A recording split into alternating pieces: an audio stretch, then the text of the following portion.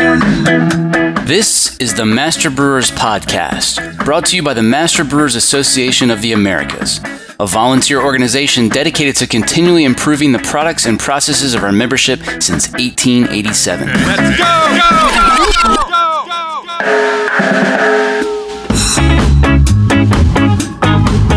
Master Brewers brings you interviews with the industry's best and brightest in brewing science, technology, and operations.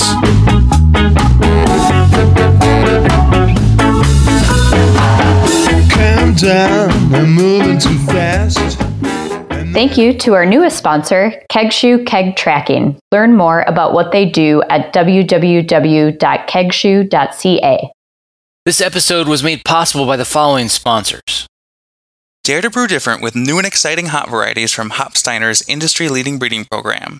Varieties like Sultana, Lotus, Bravo, Altus, and Contessa are now available in lupulin pellet form, packing more flavor and aroma per pellet. Discover more at hopsteiner.com. Additional support provided by Every beer has a story, and that's why, for over 95 years, Gusmer Enterprises has offered a full line of solutions, including equipment, analytical instrumentation, and processing aids, all brought to you from leading suppliers and backed by strong technical support. For the solution to your story, go to gusmerbeer.com.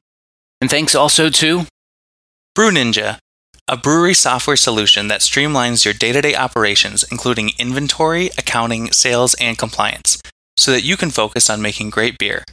Listeners of this podcast will receive a unique offer by going to getbrewninja.com and using the code BrewNinja21.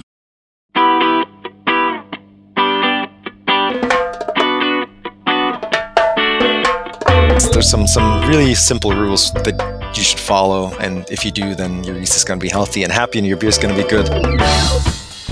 Really, time isn't important at all. It's important to keep the yeast in its exponential growth phase.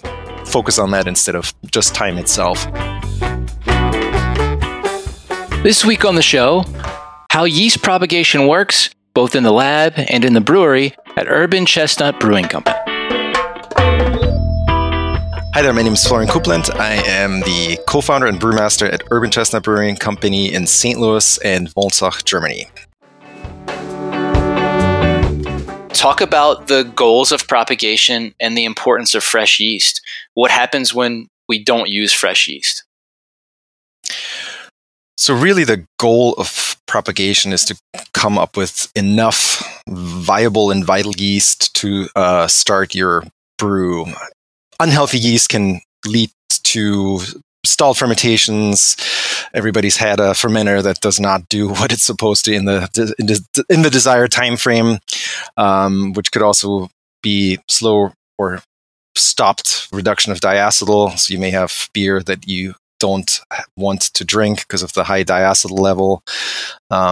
We could end up with turbid beer, filtration issues, several microbiological risks, and that's typically related to the pH drop. Typically, a good fermentation, you should see a pretty quick pH drop from the pH of the wort coming from the brew house, around 5.2 to 5.4 typically, and that should drop to below 4.7, 4.6, 4.5 relatively quickly. And the reason why that is good is because bacterial spores can actually grow in wort. They don't necessarily get killed during wort boiling. And at pHs that are higher, typically above 4.5 or so, they can still grow. So we want to drop that pH as quickly as possible to not give them a chance to grow in wort. Those are really the biggest and most important factors that go into that. I think that probably a lot of the principles that we're going to discuss are the same whether you're doing a lab scale propagation or a brewery scale propagation, but maybe talk a little about some of the options for starting a propagation and that decision point of whether the brewer should start from slants, an internal brink, active dry yeast, or a fresh liquid culture from an outside lab. I think the biggest factor to consider is, what are your capabilities? Do you have a lab already? Do you have somebody that is capable of doing the work in-house if you wanted to start a propagation from scratch? Do you have a lab? Do you have yeast storage facilities that are capable of storing yeast over a longer period of time? So it really depends on what you're looking at. And also, obviously, the big thing to consider is economics. If you don't have any of the equipment and you have to purchase a lab and equipment to store yeast in the long term, that's going to add up a little bit. Over the long run, it'll surely pay off if you don't have to buy yeast constantly. But those are kind of the factors. If you have a little bit of lab and you have somebody that has experience handling microbiological tasks in a brewery, I think the switch to moving from purchased yeast to propagating it in house is really not that complicated. It's not that hard to do, but you really want to set your procedures, make sure you follow them, and do a lot of quality control. Get some quality control media that you're comfortable with, and make sure that you test every batch, because obviously if you have a contaminated propagation and you bring that out to the brewery, it's quickly that gets spread around, and it could cause a lot of problems, and you could end up with a lot of bad beer very, very quickly. What do you recommend in the way of quality control during propagation? And is this different depending on the yeast source, or are there certain checks that should be done regardless of where the yeast came from? I would recommend doing quality control regardless of where the yeast came from. Typically, the steps in propagation in the lab are pretty quick. Unfortunately, microbiological tests still take a decent amount of time unless you have access to PCR.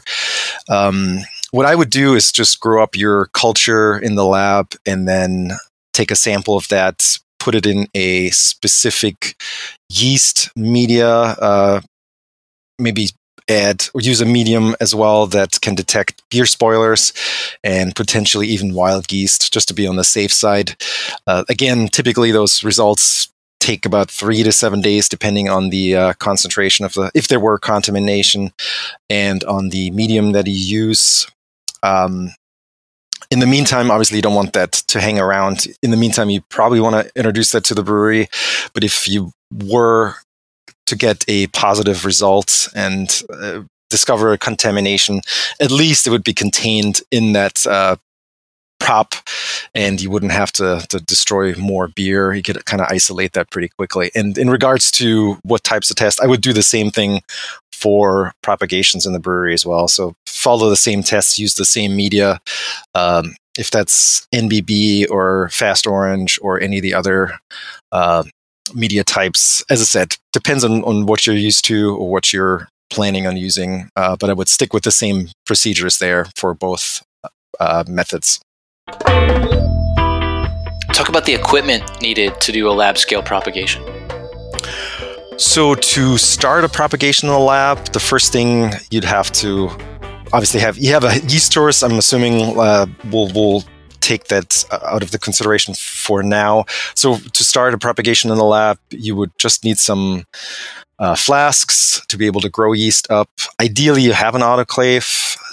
Anything that touches yeast should really be sterilized, and just boiling water or temperatures of 100 degrees C, 212 Fahrenheit really don't do enough to kill mostly the bacteria and spores. Running an autoclave cycle would be the ideal thing, and really make sure that you're safe in that regard. So getting an autoclave is pretty much necessary to be able to do any propagations. If you look at some of the online sources, you can get one relatively cheap if you buy it used. Where they get expensive is basically the larger the size of the autoclave the chamber gets, the more expensive they get. But if you limit the flask size that you're going to use to whatever you have available, then those are relatively affordable. Other than that, some sort of a Bunsen burner is great to be able to use do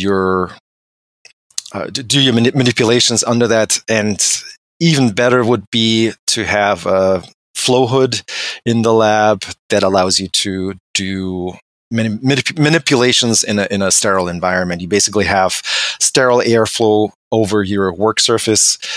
The air gets basically pumped through a filter, and that filter makes sure it's a HEPA filter. That filter makes sure that the air that touches anything that's under that hood is sterile, and working within that area is really the best scenario for any manipulations from a microbiological standpoint.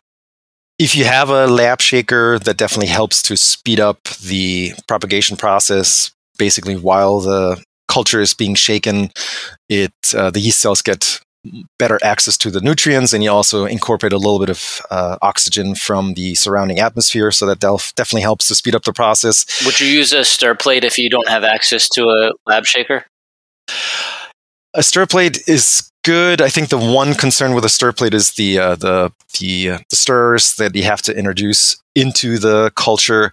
You have to make sure that they are, so you'd want to autoclave those in the liquid, ideally, that you going to use for propagation, just to make sure they're safe. They have some sort of a plastic Teflon cover on it.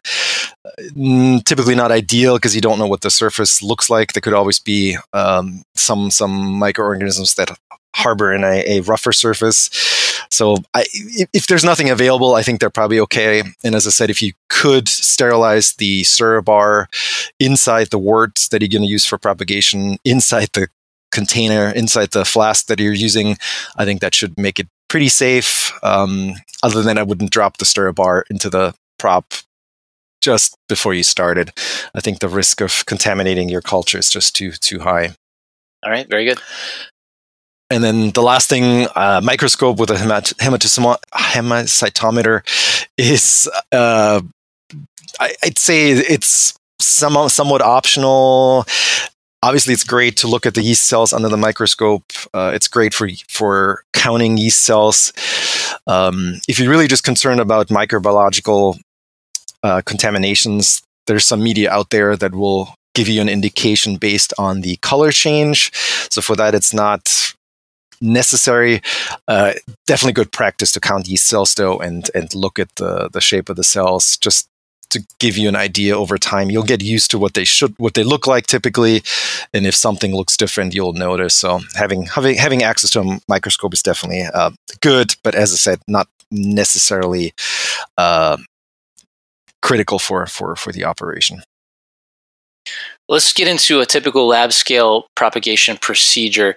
What does that look like in your breweries? So we have a yeast freezer. It's basically a tank with liquid nitrogen, and we store all of our cultures in there. When we make fresh cultures, we have these little vials with about 2 milliliters fill volume, and you prep the yeast in the lab. You basically start a fresh propagation, and then inject or transfer the yeast, viable, live, healthy yeast, into one of those vials and add a glycerin solution, and that helps to protect the yeast while being frozen. And then you put a bunch of those vials in a little plastic box. You should mark them, obviously. That's very important. You want to make sure that you know what you actually have in your box. Ideally, also make a notice of where you have what yeast strain, what boxes are filled with what yeast strain. So you have to only pull out the one box that with the yeast strain that you're looking for. And then you can put that box into the liquid nitrogen freezer. In the beginning, it's always good to put that in the top. We don't submerge the boxes into the liquid nitrogen itself. We just use the gas phase, which you don't quite get the same low temperatures, but it's still plenty cold to keep yeast alive for a very long time. And then if you want to freeze it initially, it's best to kind of keep it on the top shelf where it's a little bit less cold. That helps to bring that helps to bring down the temperature quickly, and then you can move it to a lower shelf closer to the liquid level in that tank. And those tanks are really not that expensive, to be honest. You just got to make sure that you refill them with liquid nitrogen occasionally. I think we do that every 30 days or so. We make a few products that are not carbonated, so we use liquid nitrogen to dose our cans with that. So we always have liquid nitrogen in-house, and we just steal a little bit of that to top off the tank for the yeast storage. So that's a pretty easy process for us. Okay. Why don't you walk us through that, how you step up that volume in your lab? Starting with that vial. So when we want to start a propagation, we pull one of those vials out of the yeast freezer, and then since it's stored so cold, it defrosts pretty quickly. And then that vial gets introduced into 50 milliliters of wort that gets in a Erlenmeyer flask with a top on, and then we put that on the shaker and let it shake at just room temperature is fine for most yeast strains. And then typically you get pretty quick start of the propagation or the growth of the yeast, and you can then take that 50 milliliter culture and step it up to typically what we use is a 500 mil wort culture. The step up is typically 1 to 10 or so. And we create several of those 500 mil flasks or bottles, actually in our case, to then go into the plant and introduce the fermenter or our propagator with a few of those bottles of yeast. And the reason why we do several is because you always have a little bit of foam formation. So if you have a 2 liter or 2,000 ml bottle, you put that on the shaker. You cannot really fill them more than 500 to about 1,000 milliliters. The rest is kind of head space. You definitely want to make sure that the yeast doesn't over foam the bottle, because then you could get contaminations that wander back into the bottle. So that's very important. Ideally, keep. Do you ever use any anti-foam in that process to reduce that, or no? You know what? We don't in the lab. We do in our plant propagation. We use an anti-foam there because we found that some of the yeast strains, like the Bavarian wheat, is so active that it just is almost impossible to control that, even if we don't have a very high fill level in the propagator. And that's why we use anti-foam. And you can ideally, well, the one that we use, we know we can autoclave. Again, proper sterilization techniques and making sure that everything that you introduce into that process is sterile is really critical. So autoclave the sample or the amount of anti-foam that you're using before you add it, again, just to make sure that everything's fine and no beer spoilers can be introduced. Got it. Now, are you using, a lot of the literature refers to using like a Carlsberg flask or something like that, which are not inexpensive devices. Do you use anything like that, or are you transferring your freshly propagated yeast to the brewery by some other way? We do. We have, it's essentially, it's a piece of 4-inch pipe that has 2 ends on it that we can autoclave, and that holds, I think it's about 10 liters or so. So just before we don't do any propagations in there. We just use it as a transfer vessel. So you can transfer the culture bottles or the culture flasks, whatever you're using, into that little tank. It just has a clamp on it, under the hood. Just fill it up, and we don't even need pressure on that. The opening on that, it basically has a valve and a septic sample valve on it with a membrane that can be autoclaved. So the whole thing goes into the autoclave just before we use it. We let it cool down, put it under the hood, take our culture bottles or culture flasks, fill the bullet is what we call it with that, and then take that out to the lab. Sorry, to the plant propagator. Attach that to the propagator itself with a hose that was also autoclaved, and we don't need to put pressure on that because the opening is big enough that the culture just kind of flows into the propagator. So we have a closed system out in the brewery. Obviously, under the hood, you're going to open the top of that tank, and you're going to open the bottles. But since you have sterile air flowing across your work surface, that's a pretty safe operation.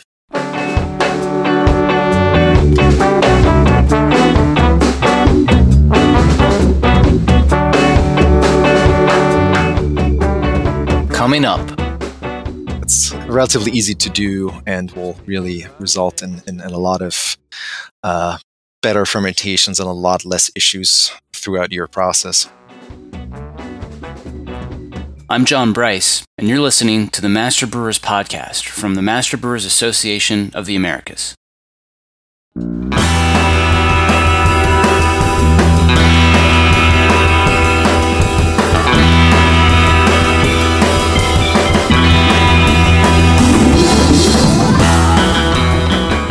There's really only one thing that keeps this podcast going, and that's when listeners like you take the time to thank our sponsors. The next time you talk to a rep from one of these companies, be sure to thank them for their generous support. Get to know Proximity Malt. We malt superior, European-style, low-protein varieties grown close to home in Delaware and Colorado. Domestically grown, precisely malted to style. With our team of seasoned experts and 2 brand new malt houses, try what's really new in malt. Check us out at www.proximitymalt.com. Brew Monitor from Precision Fermentation works with your existing fermentation tanks to track dissolved oxygen, pH, gravity, pressure, temperature, and conductivity in real time from any smartphone, tablet, or PC. Get started for 30 days risk-free. Visit precisionfermentation.com/MBAA. Brought to you by our friends at BSG. We all know that the best brewing results come from the best ingredients. BSG offers the largest variety of quality ingredients to create outstanding beers. BSG brings the best malt, hops, and additives from around the world to your brewhouse. Their knowledgeable and dedicated staff comes from the brewing industry and can assist you in product consultation for your recipe formulation. Contact your dedicated sales or customer support rep or become a customer at bsgcraft.com/be-a-customer. Are you looking to improve yield, quality, and sustainability in your cellar? Alfa Laval has over 60 years of brewing experience offering centrifuges, dealcoholization systems, yeast plants, and complete cold block cellar projects designed for the most gentle and efficient treatment of your beer, cider, hard seltzer, or other beverages. Let the leaders in brewing innovation help you meet your greatest production and sustainability goals. Visit alfalaval.us/MBAA to learn more. Thank you to Brewing with Enzymes by Novozymes. For commercial brewers, enzymes can ease filtration, eliminate diacetyl rest, meet attenuation targets, and optimize your raw materials to save on labor. If you're curious to learn more, head over to brewingwithenzymes.com and get 50% off with your first order using discount code MBAA. And here's what's coming up on the Master Brewers calendar. District Ontario is doing a webinar February 24th on the topic of safety hazards in the brewery. District St. Paul, Minneapolis meets at Surly's Scheid Hall February 24th. District Pittsburgh meets February 25th at Mindful Brewing Company. District Great Plains meets February 26th at Crane Brewing in Raytown, Missouri. District Philly meets at the Iron Hill Tap House in Exton, March 25th. The 2022 Brewing Summit, that's the combined meeting with Master Brewers and ASBC, is August 14th through the 16th in Rhode Island. Check out the full calendar of events at mbaa.com for more details or to find a district meeting near you.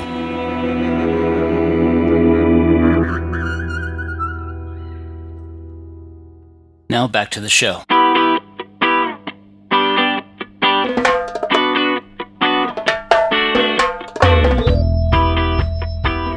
What are some do's and don'ts for lab scale propagations?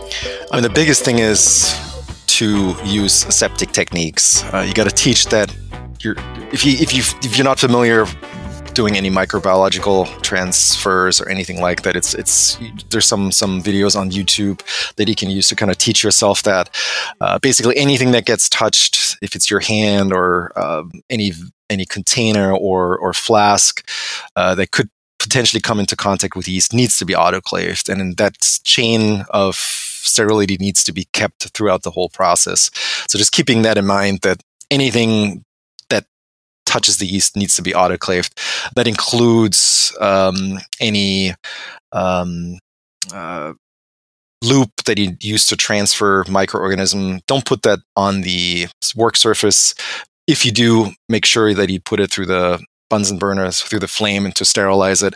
So just little things like that where you should really focus on aseptic techniques. It's always hard to handle different things at the same time. So if you do propagations, I always recommend that you only do one at a time. Mixing up two cultures is happens really quickly. Just forgetting which one was on the right side, which one was on the left side. Making sure that you mark all flasks and bottles and containers where you do have cultures in them, to make sure that you realize what date they were started and what culture they contain. Some things that are maybe a tad less important. I always use, or we try to use pale wort. We always use our standard 12 OG wort that's not too highly hopped for our propagation. That keeps it consistent. The pale wort, you can actually kind of look through the flask and see what's going on in there, so that you can kind of monitor that a little bit. Darker worts, that's going to be a little bit harder to do. And then also, if you were to propagate in darker wort, that gives you a lot less flexibility to blend that dark wort away. Pale wort can go pretty much into anything. The low bitterness is important because hops are obviously they have some compounds in them that act as they hinder the growth of bacteria and organisms and yeast as well. So they can be bad. So just a 20 to 25 IBU wort is typically is ideal. One thing that's important is to keep the yeast in its exponential growth phase. So there's no need to artificially extend the length of your propagation. You should really look at, in this case, ideally the cell count. I mean, we don't necessarily we don't need the microscope, but I think to get a good idea of the cell count, obviously you'd want to look at the cell concentration. You can go by experience, though. If you always use the same concentration that you start your propagation with, and it's at the same temperature roughly, you're going to get very similar results, and you're going to be able to tell if the yeast is active by kind of shaking the flask a little bit and looking at the development of CO2. That gives a good indication of how active that culture is. And then immediately transfer it once you reach like an 80 to 100 million cell count per milliliter. Transfer that into the next step up. Don't let it settle out or wait another day or so. It's really not necessary. And I think a lot of people make the mistake that they think they need to wait a day or two for one step up process. It really, time isn't important at all. It's important to keep the yeast in its exponential growth phase. Focus on that instead of just time itself. And then one last thing is to target a minimum cell count of about 2 million per mil after dilution for lagers, probably half that, 0.5 to 1 million cells per mil for ales.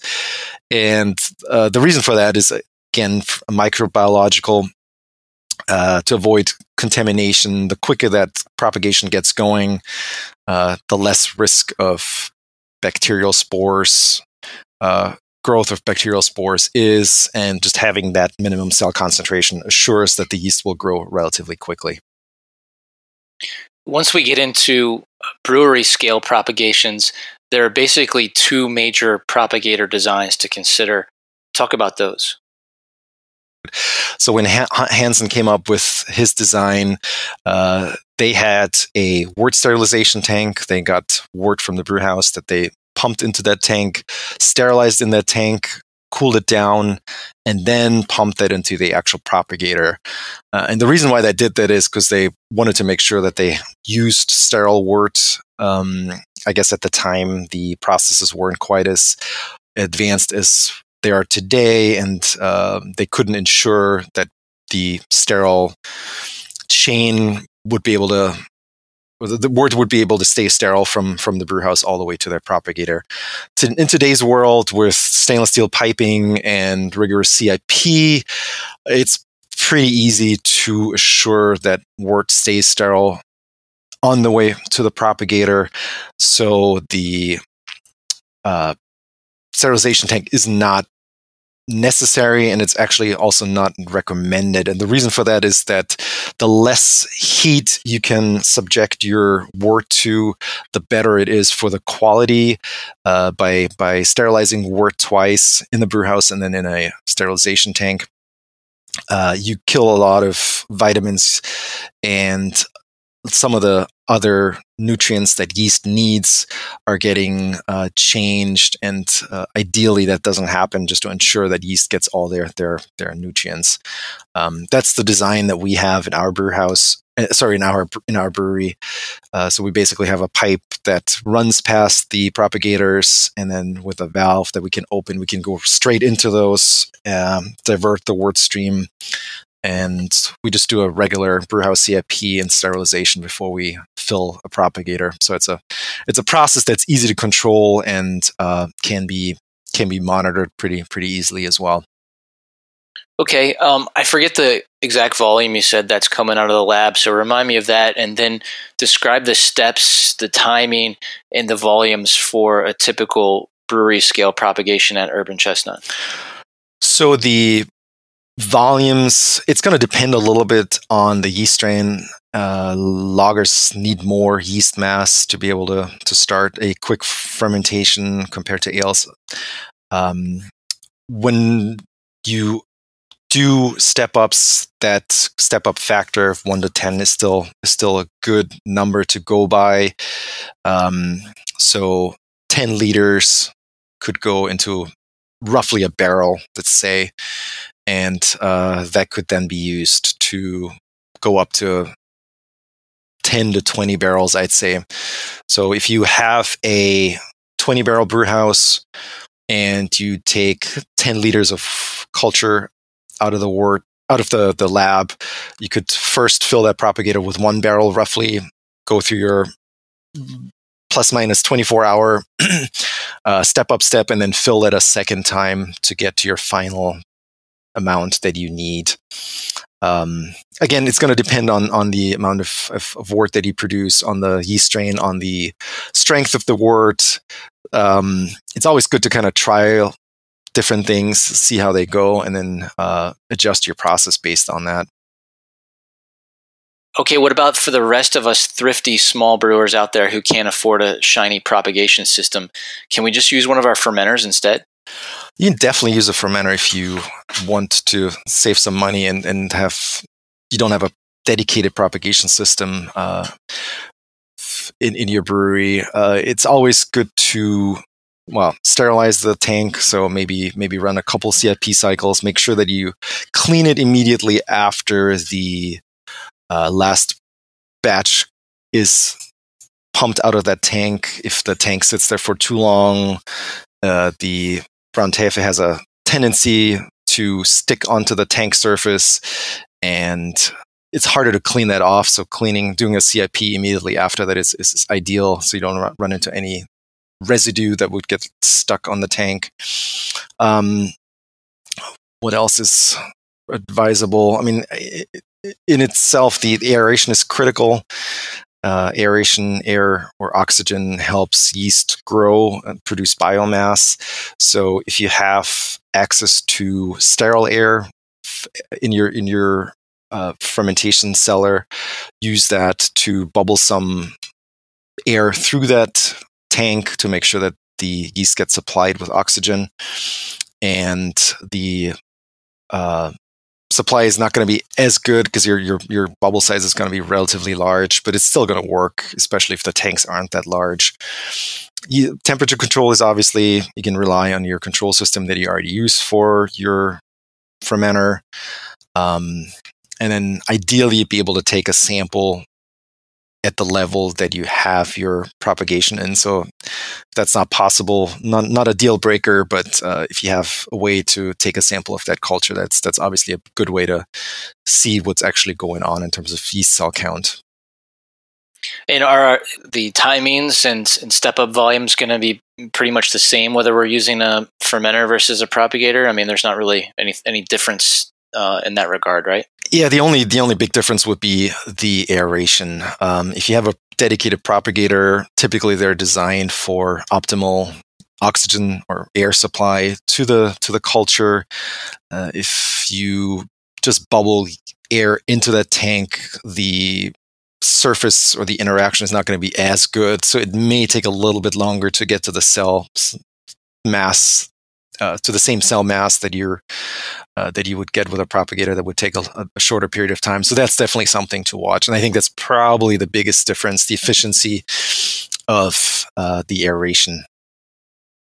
I would agree, and I would say that there's definitely a difference between having the optimal amount of air and just having some air, but there's a massive difference between no air and just having some air. So, absolutely, and one other thing that I highly recommend. I know that a lot of people are using pure oxygen to aerate or oxygenate wort.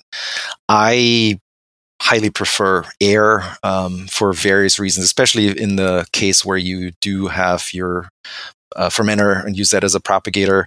Just by bubbling more volume of gas through the tank, you have better mixing, you drive more CO2 out, which is not good for the yeast. That harms yeast growth actually. And pure oxygen in a tank is actually, well, obviously it oxidizes things. It's actually fairly risky to have that sitting around in a brewery. It can be, if there's any explosions or any fires around, that really is going to make things a lot worse quickly if you have a leaking cylinder or any leaking connection. So I always try to stay away from pure oxygen in any brewery setting. What's the best way to determine the ideal timing of propagation steps so that you keep it in that exponential growth phase, but don't hit the window too early or too late? Yeah, to get that number, you really have to look at the cell count. I mean, that's basically the only way to be able to tell. Ideally, you get somewhere between 80 and 100 million cells, again, depending on the yeast strain that you're using. But that's a good range to keep the culture in. Good other way to look at is probably looking at pH, but you'd have to do that more than once every 8 hours or so, probably every 2 to 4 hours, I would say. If you see that you get a good rapid pH drop, that's also a pretty good indication. And just going by experience, I think as long as your variables don't change that dramatically and you always do the same thing, you use the same volumes, use the same concentration of culture that comes from the lab, your temperatures are the same, your wort's the same, and behaves the same, then you're going to be pretty consistent throughout your propagations and shouldn't have to worry about that too much. I know you mentioned that you're targeting, different outcomes in terms of cell density for ale strains versus lager strains, but are there any other differences when propagating ales versus lagers, temperature, or really anything else that's different? Ales, ale strains work a lot faster, so the oxygen requirement is going to increase quite a bit more throughout propagation, just because you are creating more cells. More cells will need more oxygen. So increasing the aeration towards the end of propagation is good, or is good practice. And always be aware of overfoaming. That's a bigger issue with ale strains. Other than that, it's pretty much the same, I would say. Do you recommend using yeast nutrient during your propagations? If you have wort that's made from 100% malt, I think you probably don't need yeast nutrient. In most cases, it probably is not going to hurt if you add a little bit. But typically, if you have all malt wort, you should be okay. Maybe add a little bit of zinc. That's always in demand, and typically yeast doesn't get enough of that. But other than that, I wouldn't say you have to add it. Obviously, if you do propagations for seltzers, for example, you're going to add yeast nutrient to your seltzer base anyway, and just do the same thing for your propagation. Just add the same amounts and you should be okay. Some of the literature out there recommends discarding beer from the propagation process due to potential differences in flavor profiles. In my experience, those differences are surprisingly negligible, and it's fine to just blend that propagation beer with another tank, or sometimes even just treat it as the normal product without blending. What do you recommend? Yeah, I would say blending is definitely good practice, and I agree that you don't have to really discard it. I think that the profile is, in most cases, is very close, especially if you can blend it away a little bit. I'm not sure that I would use it as is necessarily for a product you want to sell, but I think if you blend it 1-to-1 or even lower quantities, typically you're okay. I want to cover a topic that isn't really directly related to yeast propagation, but I guess yeast management is more the appropriate term.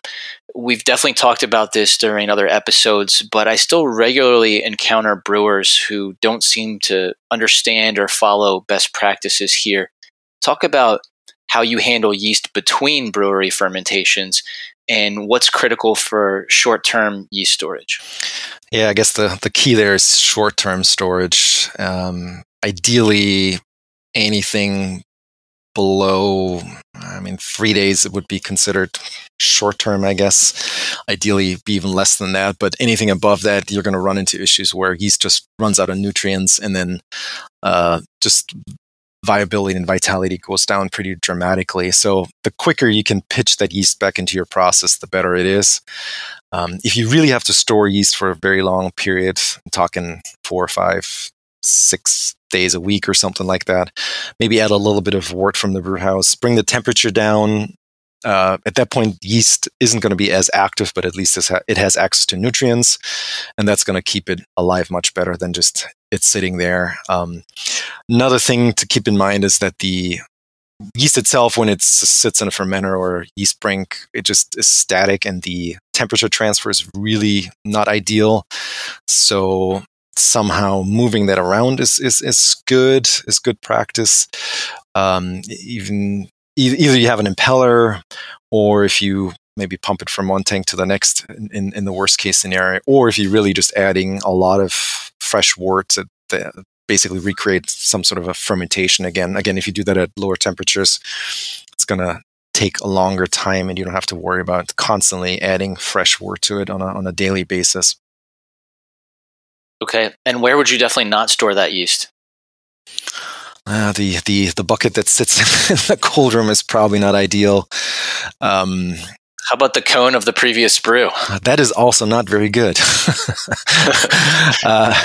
If you have yeast sitting in a cone, again, the yeast temperature, the temperature transfer is not ideal because yeast is a good insulator. So the temperatures at the outside of that yeast is going to be colder, and then the inside may warm up. So it's very uneven temperature gradient. And again, yeast just sits there without nutrients under high pressure with relatively high CO2 concentration. So pulling that off as quickly and then pitching it into the next brew is the ideal scenario. But if you have to store it for a longer period of time, definitely pull it off the fermenter to add a little bit of nutrients, cool it down, and then let it sit there. That should work as well. I try to teach every new brewer that yeast is bad for beer once fermentation is over, but I think we still got a lot of work to do to get that message out to everybody. We're trying, absolutely, yeah. There's some really simple rules that you should follow, and if you do, then your yeast is going to be healthy and happy, and your beer is going to be good. But definitely focus on that, because I think a lot of people, maybe, or a lot of times, you can tell that people just don't think about yeast very much and how to keep it alive and how to keep it happy. That's relatively easy to do and will really result in a lot of better fermentations and a lot less issues throughout your process. Do you want to talk about the options for long-term yeast storage in the brewery? You already mentioned sort of, the cryo procedure that you're doing. Do you want to talk about any other options for other breweries? So if you want to keep yeast for a longer period of time, there's definitely different options available. The cryo storage is definitely the best long-term storage. I've pulled yeast out of that was in there for 40 years and it came right back. So it's definitely a successful way to do it. Maybe not every strain is going to be able to survive that long, but it's been proven that they can stay in there for a really long time. You won't get any genetic drift, and the risk of contamination is also relatively low. If not, well, if you don't touch the yeast, it should be pretty much zero. Some other options, if you don't have access to that kind of equipment, is to streak yeast on agar slants and keep those in your dedicated cooler, ideally in the lab. That will allow you to keep yeast around for probably 2 to 3 months or so, plus minus, depending on how healthy it was. If you take sterile mineral oil, and lay that over the agar slants, that'll keep the culture a little bit more, keep the humidity or the moisture content in that agar higher. That's going to extend it a little bit. The whole process is a little messy, so I'm not sure that I would recommend that as a routine yeast storage option. You can also keep yeast in its natural environment in wort, and just basically put it in a flask, let it ferment, or put it in a flask, add the yeast to it, close it up, put that in a cooler. Again, you're kind of mimicking the situation that you have in a brink at a colder temperature with nutrients. Probably not a extremely long storage method, so maybe month-ish plus for that. And at that point, you'd have to reculture it again, which is a lot of work, can be messy because you have to touch it. There's always a risk of contamination. There's a risk of you mixing up cultures. So the more you touch the yeast, the more risk you have of mixing something up and just introducing an error into the whole process. I'm just curious, do you use a lot of proprietary yeast strains at Urban Chestnut? And I ask because, obviously going to all the trouble to, do the cryo storage and all that, while you've got the equipment, you can do it. It's an extra hassle and expense and whatnot. And, just kind of weighing doing that versus, hey, there's all these yeast labs out there that you can get nowadays pretty much anything you want from. So, what's the motivation for you? Is it just that you want the total control over it, or is it more because you're using unique strains that aren't available elsewhere, or is it something else that I'm not thinking of? Yeah, it's the control factor, the flexibility. If we need yeast in 3-4 days, we know that we can grow it up and have it ready to go without having to work with somebody else. There's no concerns about shipping the yeast. Even with overnight shipping, you have that yeast sit around for, well, I don't know how freshly that's always being harvested, at least 24 hours without any nutrients. Not ideal. And then typically you don't pitch it immediately because you can't always rely on it to get delivered when you actually need it. So that adds a quality factor to it. Yeah, those are probably the biggest things. And then cost is another one. If you have a system set up, yes, it's initial cost and there's a little bit of labor involved. But if you have your processes set up well, then the cost is going to be considerably lower than buying that from a supplier every time you need it, especially in larger quantities. Yeah, makes good sense. Cool.